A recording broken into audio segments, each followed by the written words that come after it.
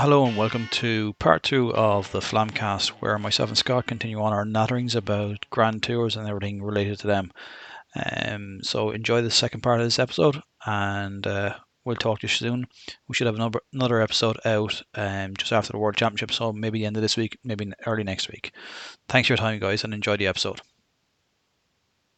Able to watch. I suppose I do see your point now, and that the myth of the Tour of France was written strong there. And from a sporting point of view, you may feel as if you missed your finale, but from a mythical point of view, the Tour of France, what an ending!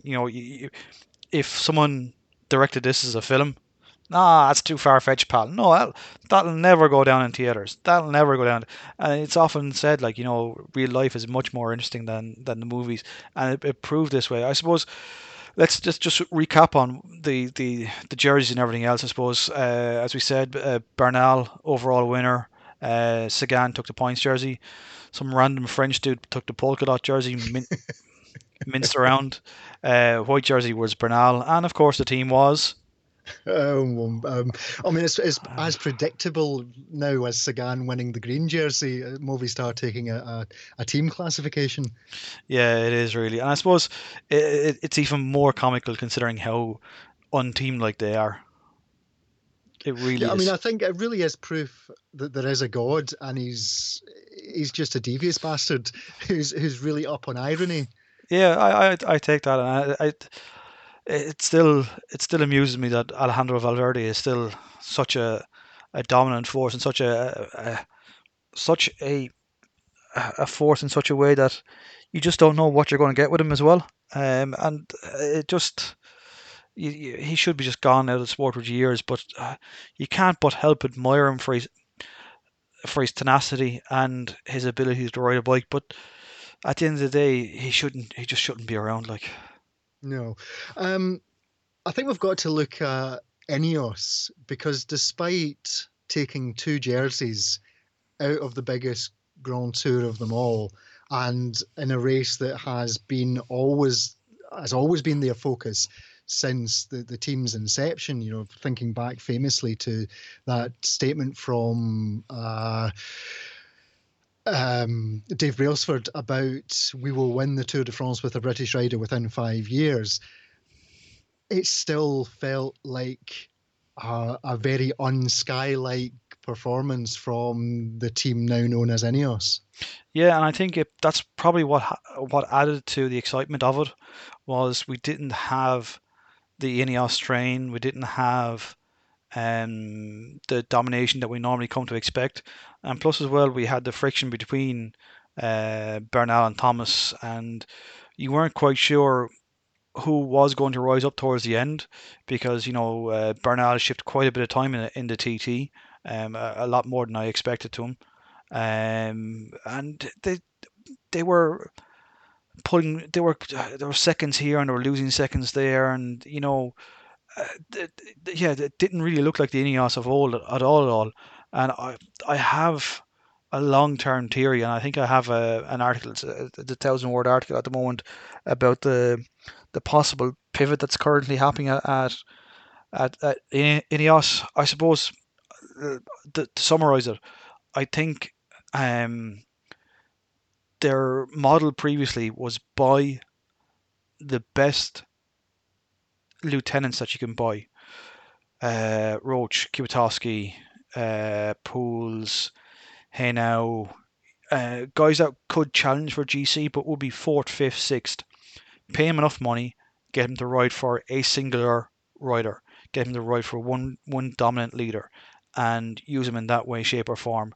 I think in the last 18 months, maybe 2 years, you've seen Sky not sign that rider. If you go back and look at Kwiatkowski, probably you haven't really seen that rider sign for Sky in the last while. They've signed other riders, and they've brought in other riders, but they haven't signed those kind of riders. And what they've done, whether it's been by decision, by fluke, or I don't know what, they've now got this year's Giro winner, this year's Tour of France winner, last year's Tour of France winner, last year's Giro winner, and that's Bernal, Carapaz, Thomas, and Froome. They've got what looks like to be two options for every Grand Tour. And instead of being aggressive and controlling the race, they're now going to be passive, let other riders take it up, and let them kind of sit in the wheels, follow the moves, and be passive on it. And then at the Queen stage, decisive stage or decisive point in a race, one of their two riders will take it up and look to take on the jersey at that point. And I think that's whether it's by design by default or just how they've recruited in the last while. I think that's the pivot they're going to make over the next short while. And I know you've had this be and you're on it about the absence of Rod Ellingworth being a kind of death knell for the team, if I'm not maybe overstating that a bit.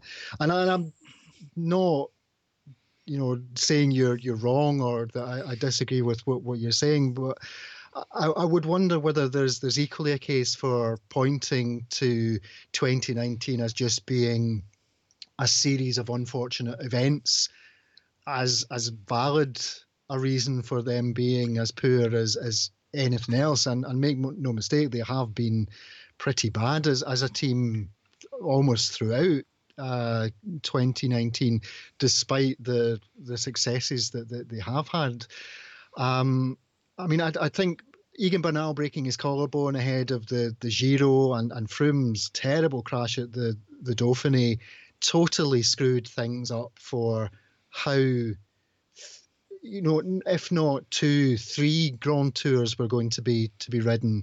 I think Geraint Thomas was essentially a shadow of the rider who won the Tour last year and made some bizarre tactical moves like chasing after Egan Bernal and essentially towing rivals along with him. I remember criticising him Yep. on the day for that. I thought it was very strange. I thought he was himself poor at the time trial, never mind Egan Bernal's performance. So maybe we should table this and come back to it this time next year and say, actually, yeah, Derek, you were totally right there. It is Rod Ellingworth, and it is or has been an unwillingness or just missed opportunities in terms of signing the key domestiques that they've needed over the past 2 seasons. Or alternatively, we come back to this point next year and say, yeah, 2019 was the aberration. They've come back the way that we've seen them in 2018, 17, 16, so on and so forth. Yeah, I suppose it can only be looked at in a small picture format at the moment. We can't compare it to 2018, 2017 yet because it's just it's a result that's occurred, and we have to look at it as that result. I suppose the bee in my bonnet about Ellingworth was when I spoke to any other journalist. I'm not calling myself a journalist, but any other journalist about Ellingworth, and I asked him what did he do with the team? Was he the trainer? Was he physical manager, or was he strength and conditioning? What did Rod do? And the answer I got most commonly was everything. And to replace someone like that, it takes quite a bit of adjustment. Sure, there's a long tail of projects, work that he's put in previously before he left, probably still taking effect to this day. But to take up the slack from that sometimes takes change. And when change happens in a team, sometimes things don't happen accordingly or don't happen in the predicted manner. And what may happen or what we may find out is that instead of there just being one Rod Ellingworth replacement next year in 2020, there might be 2, 3 people doing the same job, and they've carved out. Okay, well we need to carve out this part of the job, and that's that person's job. You look after this, and the third person looks after that, and that can take a bit of time. And it's like signing 2 or 3 mountain domestiques at the one time and trying to bed them in. I think it's going to take a bit of transition. I don't think Rod Ellingworth was the savior of that team or was the brains behind it all. I just think because of his position as that he did everything at that team, he is going to be. It's going to take a bit of transition for them to move on from him. And look, I may be 100% wrong on that, and there may be completely another reason for this. And no one's talked about this all season, this is the first season that we've seen that tramadol's been banned, and we've seen some riders. I'm not pointing at any riders, but we've seen some riders completely off the boil.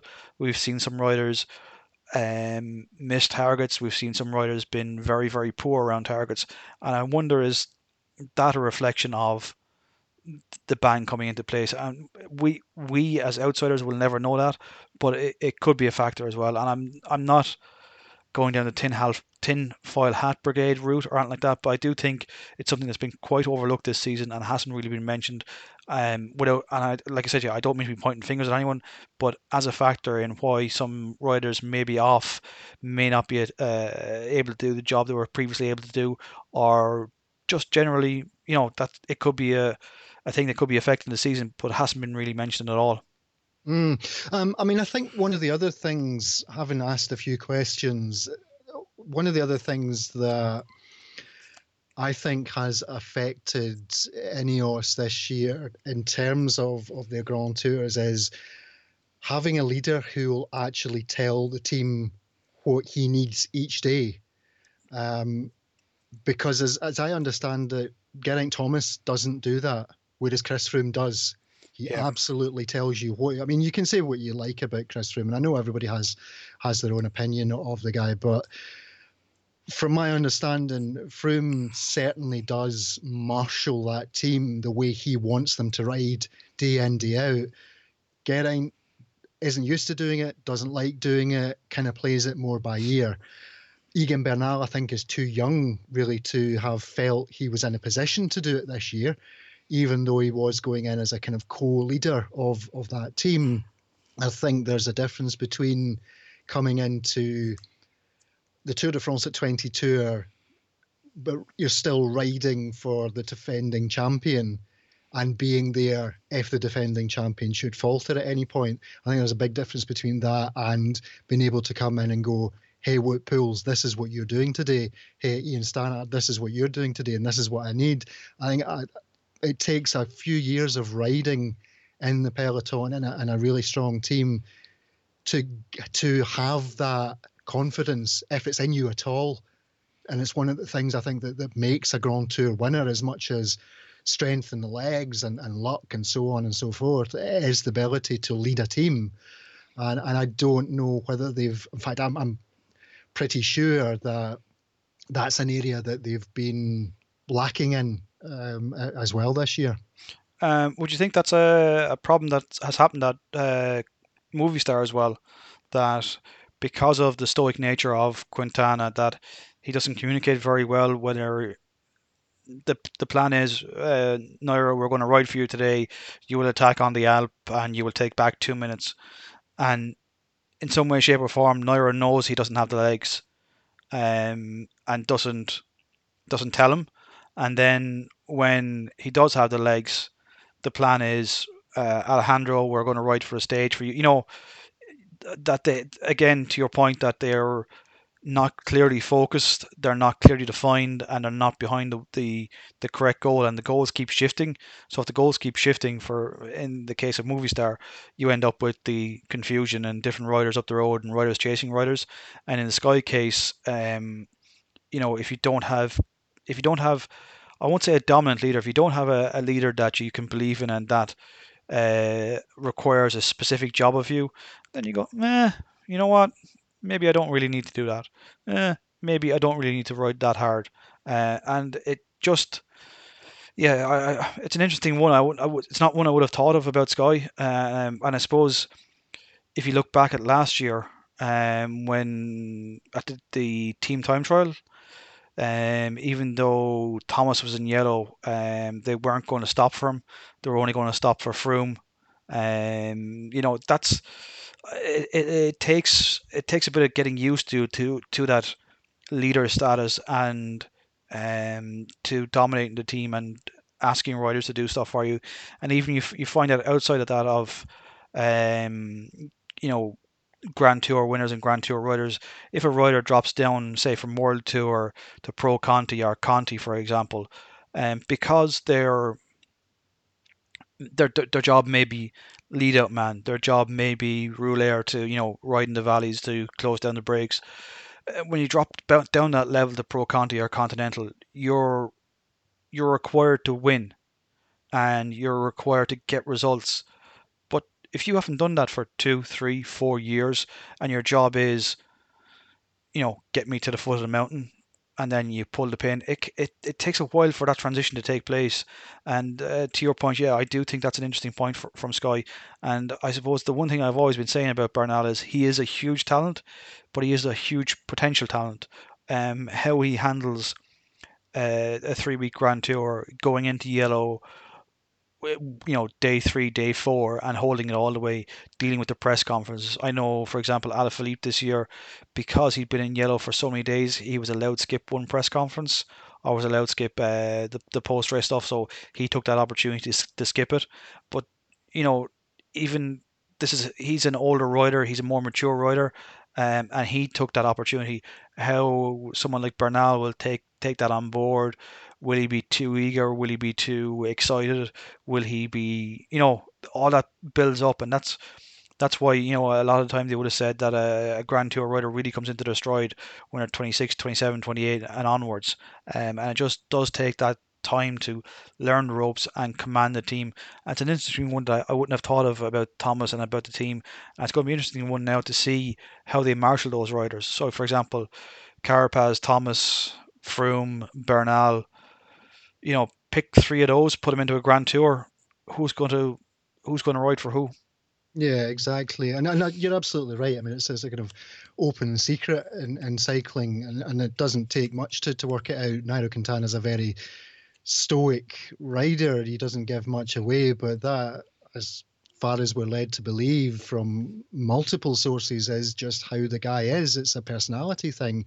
He is very much someone who keeps himself to himself. And as I was mentioning about Geraint Thomas, he is the kind of guy, apparently, just in and of himself. His personality is such that he just likes to take things as they come. It's not necessarily, me or anybody saying that in that personality type between those two guys that there's a failing per se, but it certainly is a, a a problem when it comes to leading a team, because you need a type of personality that is able to, just say, look, this is how I need it. This is how we're going to have to race. And here's how I want it done. And if you're not that type of guy, it does lead to problems. I mean, I think by the time we got to this year with Nairo and coming into the Vuelta, if it hadn't been all along, then we could definitely say that we had Alejandro Valverde's Movistar, and what was left was kind of piecemeal for Nairo Quintana. There was some astonishing stuff going the Vuelta this year, and I think a lot of that comes from the fact that Valverde is that mature, experience, and also the type of personality that is able to command respect within a team, and that the domestiques and the guys riding behind will walk over broken glass for that rider to be in the lead at the end of the day. That's what they're paid for, but that's also what they desperately want to do day in, day out. And I've never suspected that the Nairo was ever the kind of guy that would be as vocal and upfront about demanding that kind of respect, because he's just not that type of bloke. He just doesn't have that personality. No, he doesn't. But at the same time, I suppose since we're starting to touch on the Vuelta, the echelon stage, what was it? There was 47 riders up the road, and it looked like Nairo had gone rogue. Um, but at the same time, the two guys that he had with him from Movistar were the two rouleurs, the two heavyweights, the two guys that needed to be there to protect him in the wind, needed to be there to get him into the echelons, needed to be there to get him away. So it's a strange one that those two guys rode like that for the day. If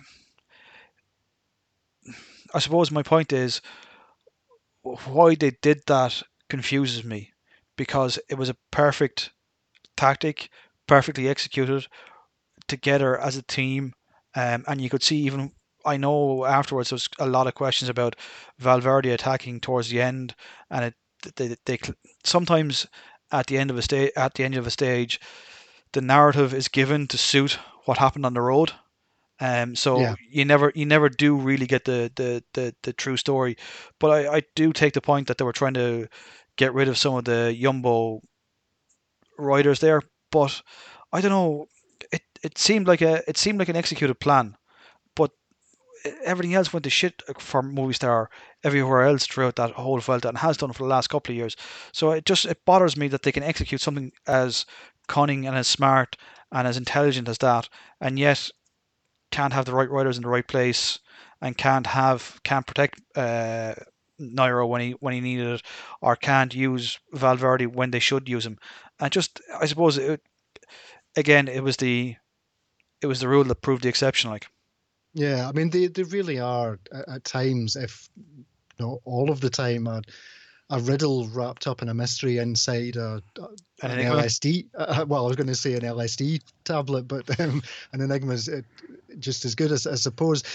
The echelon stage at the Vuelta. I mean, it looked. I mean, John talked about it on the day, saying that it looked superbly executed, but by the same token, you got to just assume it was by accident, if nothing else. I mean, I was more annoyed by Astana that day than I was Movistar. I mean, putting aside the yes, we've got Valverde's Movistar attacking Quintana's Movistar.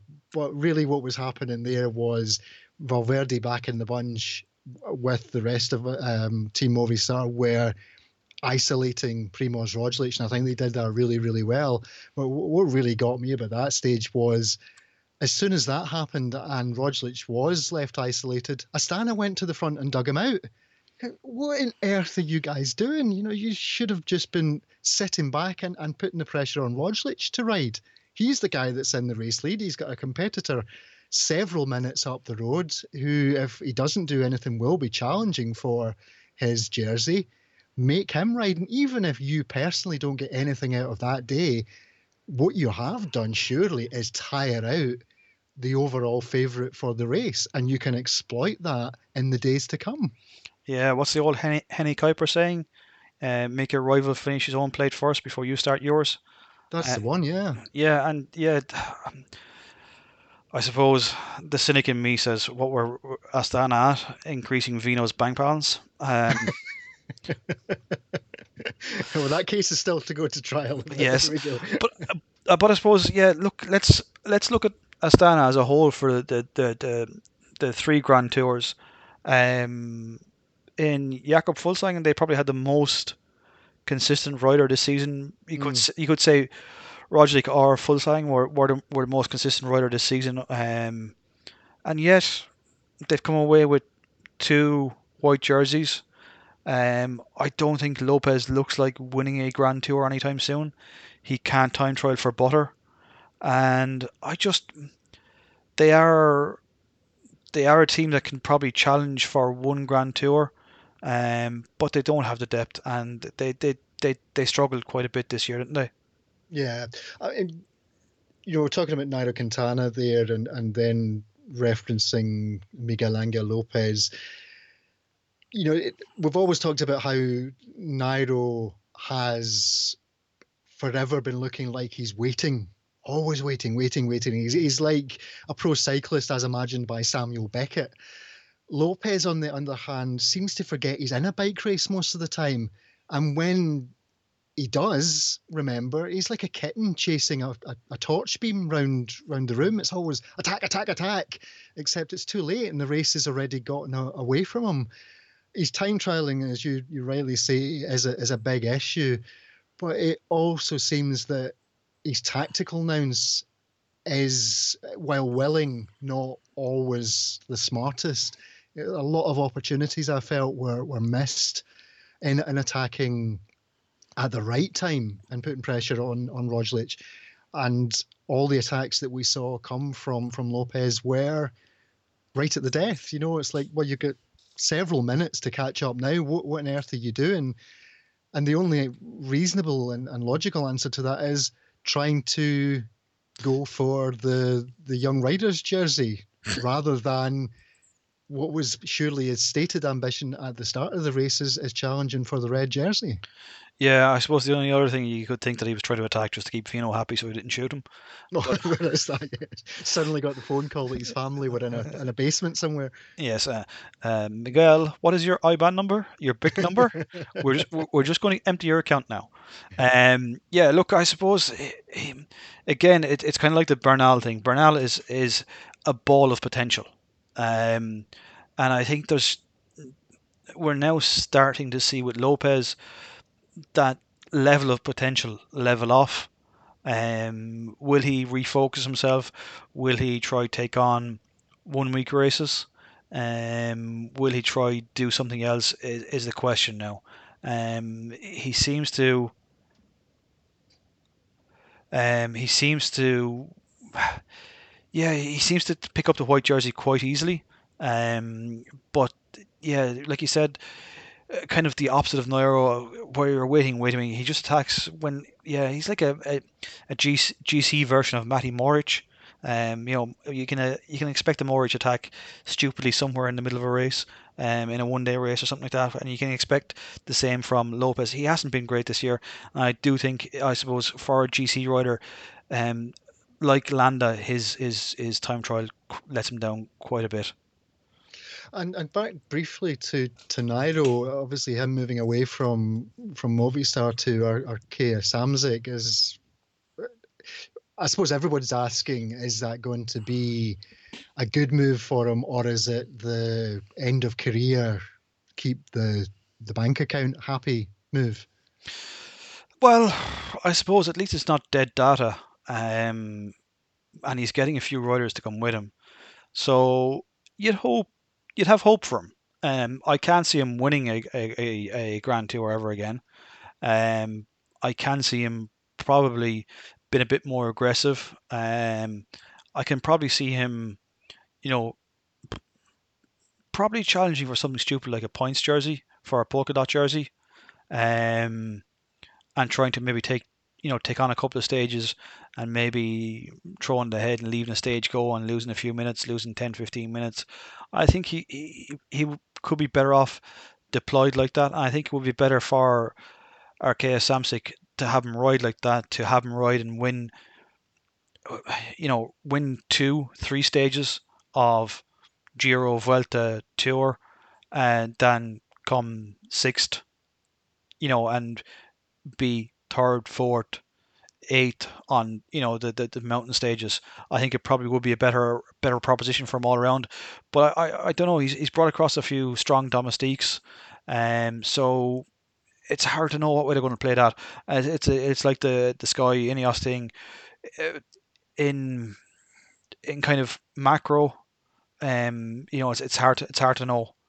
It's going to be a strange one. It's going to be a strange one. Plus, as well, are they stepping up to World Tour or are they staying pro Conti? I think they're staying in Pro Conti, but obviously there are big ambitions and they want to move up at some point. I don't think it's going to be into 2020. But yeah, I believe that the team that they're building, unless I've missed a news item on this, the team that they seem to want to build is one that has World Tour ambitions. So clearly a longer term plan, and maybe bringing in someone like Nairo and seeing how he performs with that team across 2020 might actually be enough to persuade some other big riders to come to the team in the future and expand the budget and stuff like that. But yeah. Are they down for selection for the tour? Are they on a wild card, or or is it based on points for next year? Again, I don't know. I'd need to kind of look into that to find out. Because of course everything is changing next year, so a lot will inevitably come when all these things are announced by the UCI in it's usually October, November time, isn't it? On a Friday at 11 p.m. at night in a press exactly, yeah, when everybody's gone home. Us cynics, I suppose. Yeah, since we've moved on to the Vuelta, I know John probably thinks, he has said that probably the Vuelta was his next favorite.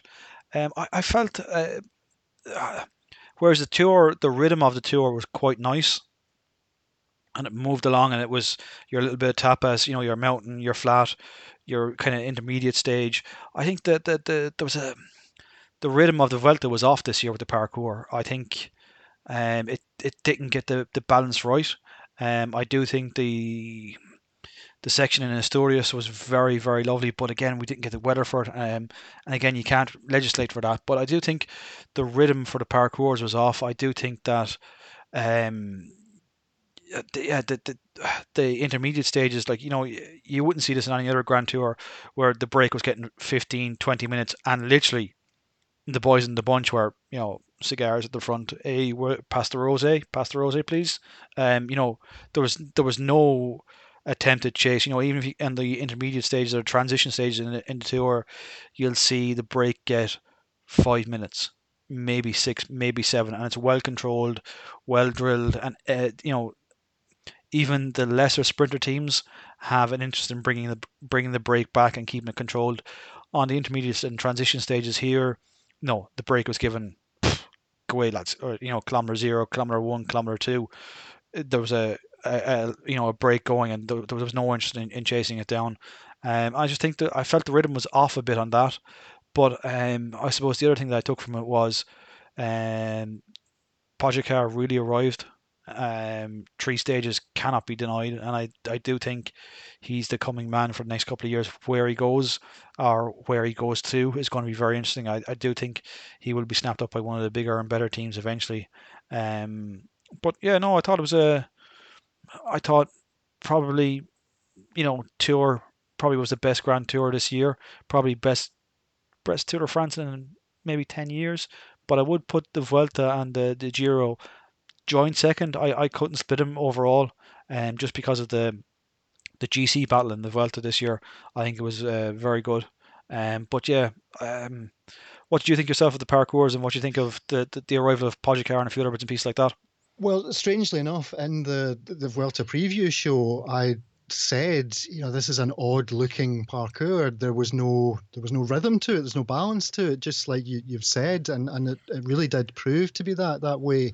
I mean, certainly, as I mentioned right at the top of the show about how we're now past that era where Grand Tours have a formula. Sprinters week, Mario Cipollini gets off, and then other stuff happens. Then it's the GC battle. We're not seeing that anymore. But even by that metric, the Vuelta didn't feel in any way like it was a sorry to use a phrase favoured by Velon. There was any narrative to it. It just felt like. Sorry, I really do apologise. I'm going to go for a shower after this, having brought their name to the show. It really did feel like little bits of races that were just glued together Yeah, to become a Grand Tour. But oddly, for much of the time, it actually seemed to benefit the race. I talked about how the Giro was much more of that kind of traditional route, and how I felt it was maybe a wee bit different. In gluing all those individual stages together, it seemed to be that certainly for, I would say, 2/3 of it, if not more, the Vuelta gave us something new and exciting and something to talk about every day. The wildcard teams I thought were really good. In fact, Ituria's win was the highlight of the entire 3 weeks for me. I thought that was a fantastic stage. I will agree with you that it kind of it lost something along the way, and for me it was perhaps in those last few mountain stages, which were broken up by a couple of sprinter stages, that were a little less exciting than I thought they would be or they should be. The traditionally completely local Vuelta climbs were to be found in the short, sharp, Muur de Huy on steroids type yeah, things that we got, and the bigger, longer climbs felt a little bit lacking.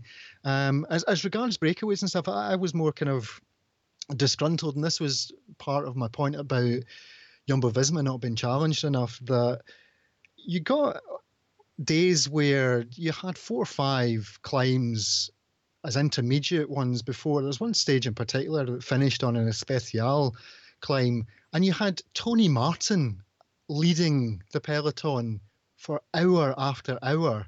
There was a 19-man, I think, group up the road fighting each other all the way because there was all that polka dot jersey battle going on within it between Masnada and Bouchard. So they're knocking lumps out of each other, but they still managed to get half a dozen minutes or so. And Tony Martin's the guy that's leading them over mountain climbs, and the peloton itself is over 100 strong. That's a team that's being allowed to just sit and cruise at the front. That's not a team that's knocking their pan in for 5 hours Yeah, no, so that everybody else is shattered before the Especial climb to finish.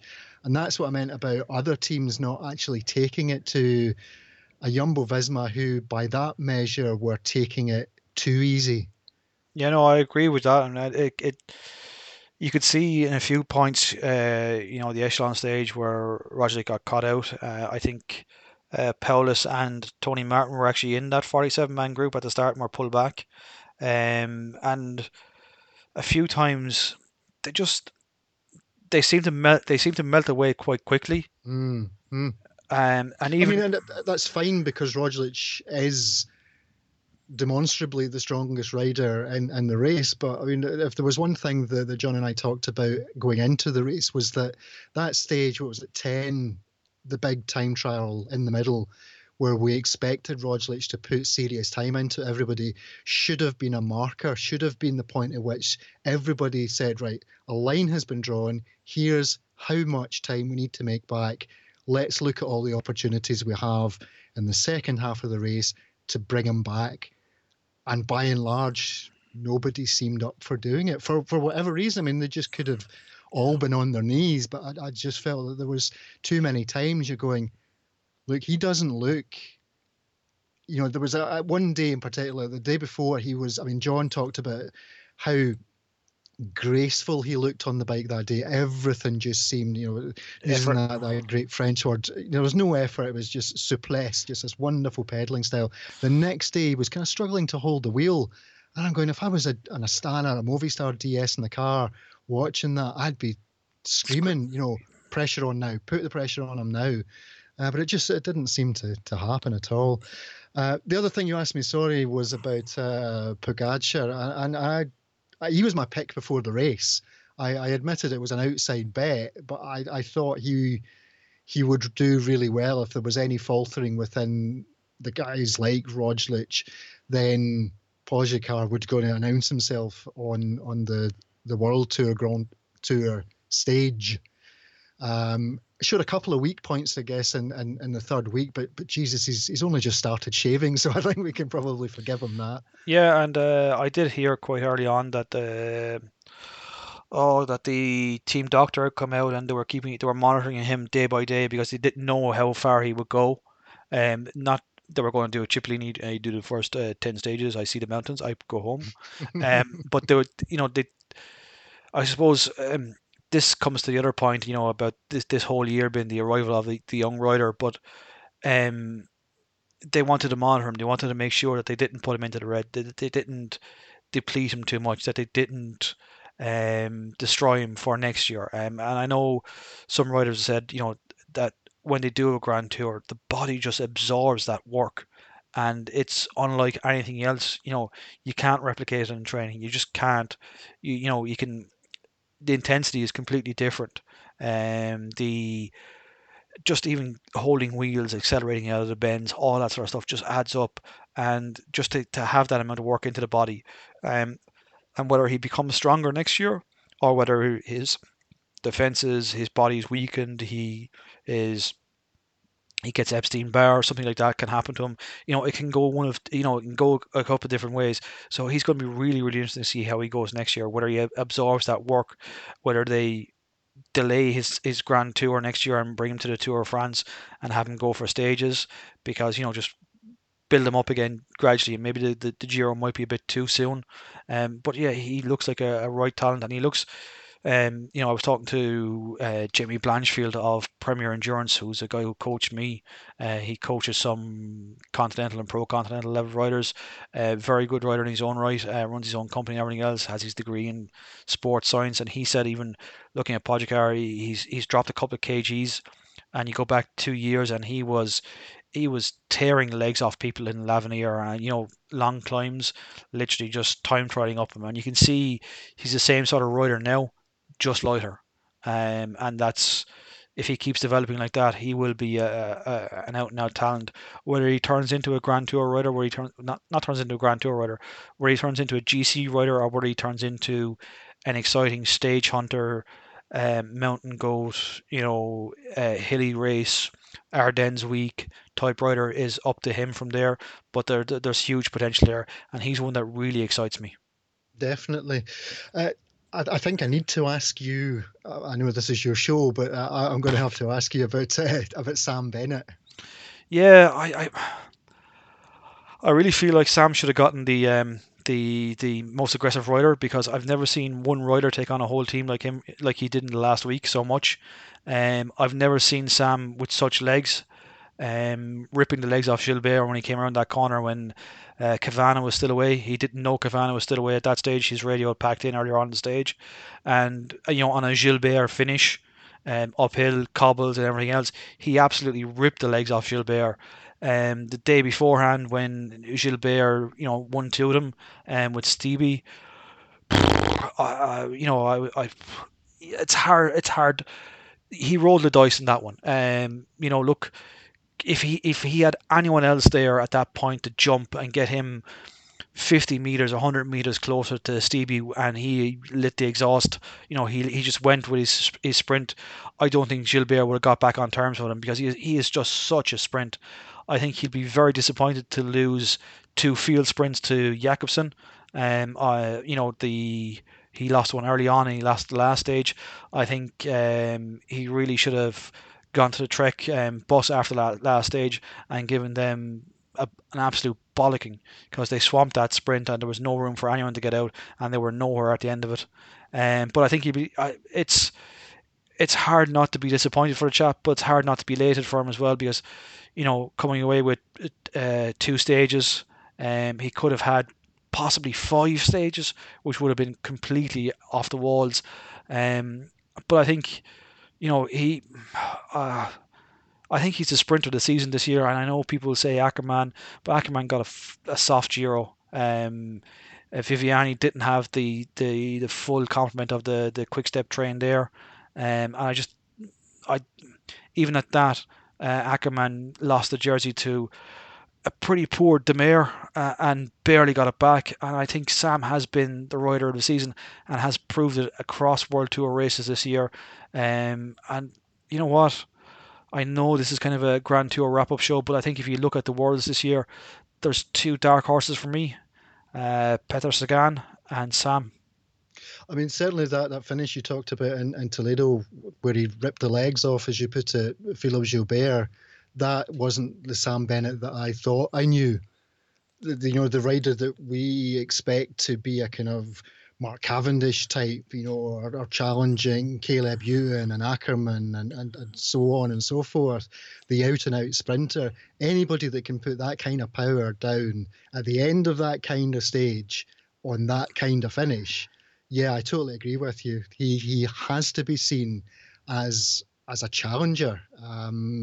Going into Yorkshire, if he can do that, and he now knows he can do that, who knows what else Sam Bennett can achieve. I mean, yeah, I see what you're saying about him being disappointed. I think there was a couple of stages that immediately spring to mind regarding Sam's performance during the Vuelta. The first was he made that bad mistake at a roundabout coming into the finish, took the wrong way round and lost a dozen at least or so places. That other stage, Deconic Quickstep just mugged him, pure and simple. I don't think there's a sprinter or even a classics and sprints rider like, say, for example, Sagan. Even a rider like that probably couldn't have won against Deconic Quickstep that day. That's just them doing what they do. So I don't think he can feel too bad about losing out on that. Yes, I agree with what happened with Trek Segafredo in Madrid. But yeah, for me, he has been the sprinter of the season. Caleb Ewan, I think, did well at the Tour, but looking throughout the season, I wouldn't say that I wouldn't be left with the impression that, oh, Caleb Ewan's absolutely on fire. As you mentioned, Ackerman, I think, had it quite easy by the absence of Elia Viviani and all but his actual presence being there. He just wasn't at the race at all. So to have actually worked for the stages that he won and be challenging for the stages where he was on the podium, I think Bennett is head and shoulders above anybody in terms of sprints this year. Yeah, and I think even that echelon stage, like, he was the only Bora to make that break at 47 riders. And even if you looked across it at that point, there was 2, 3 riders from every other team in that break, and he was the only Bora rider there. And they rode. They had Quickstep had 7 riders there that day. The only one that missed it was Richesi, and he was down the back of the peloton smoking a fag with Fernando Gaviria, or rolling up paper to throw at the teacher, because I think those two guys are very, very close friends and are together next year at UAE, and he was the only one that missed it. But yeah, you can, no matter.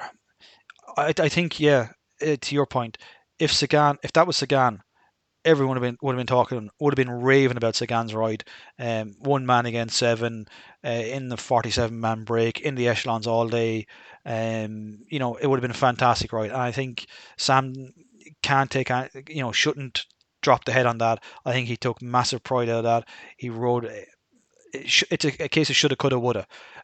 He should have waited. If he waited, would he have cut Stevie? Who knows? He rolled the dice. He did what he thought was right. And if you look back, Monza last year in the Giro, the same sort of thing. They were coming into the finishing laps. There was a group away, and he took off on the afterburners, and he went past the break, who were 10 seconds up the road, and he pissed past them and took the stage.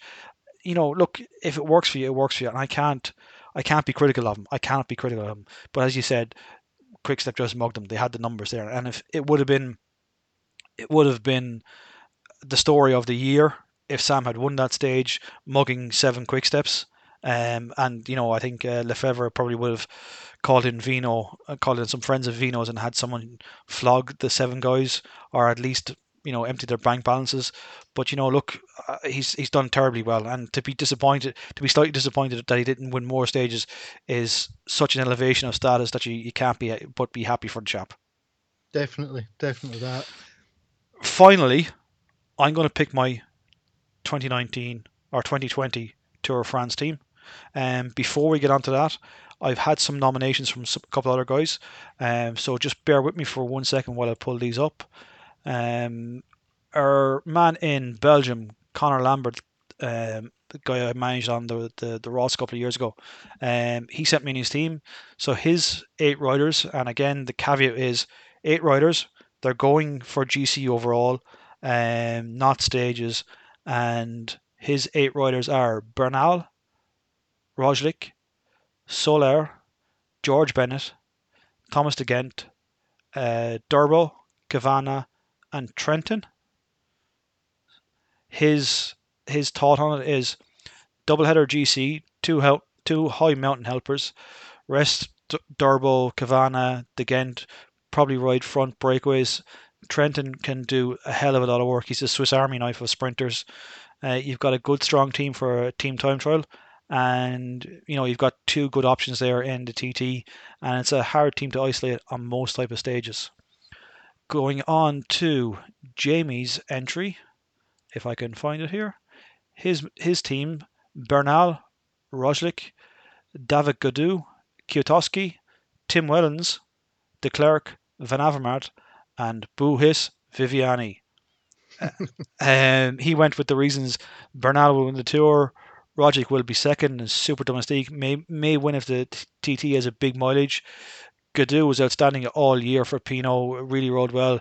Kwiatkowski is just pedigree, and really has been off the boil this year. But if he comes back, he's just such an irreplaceable rider.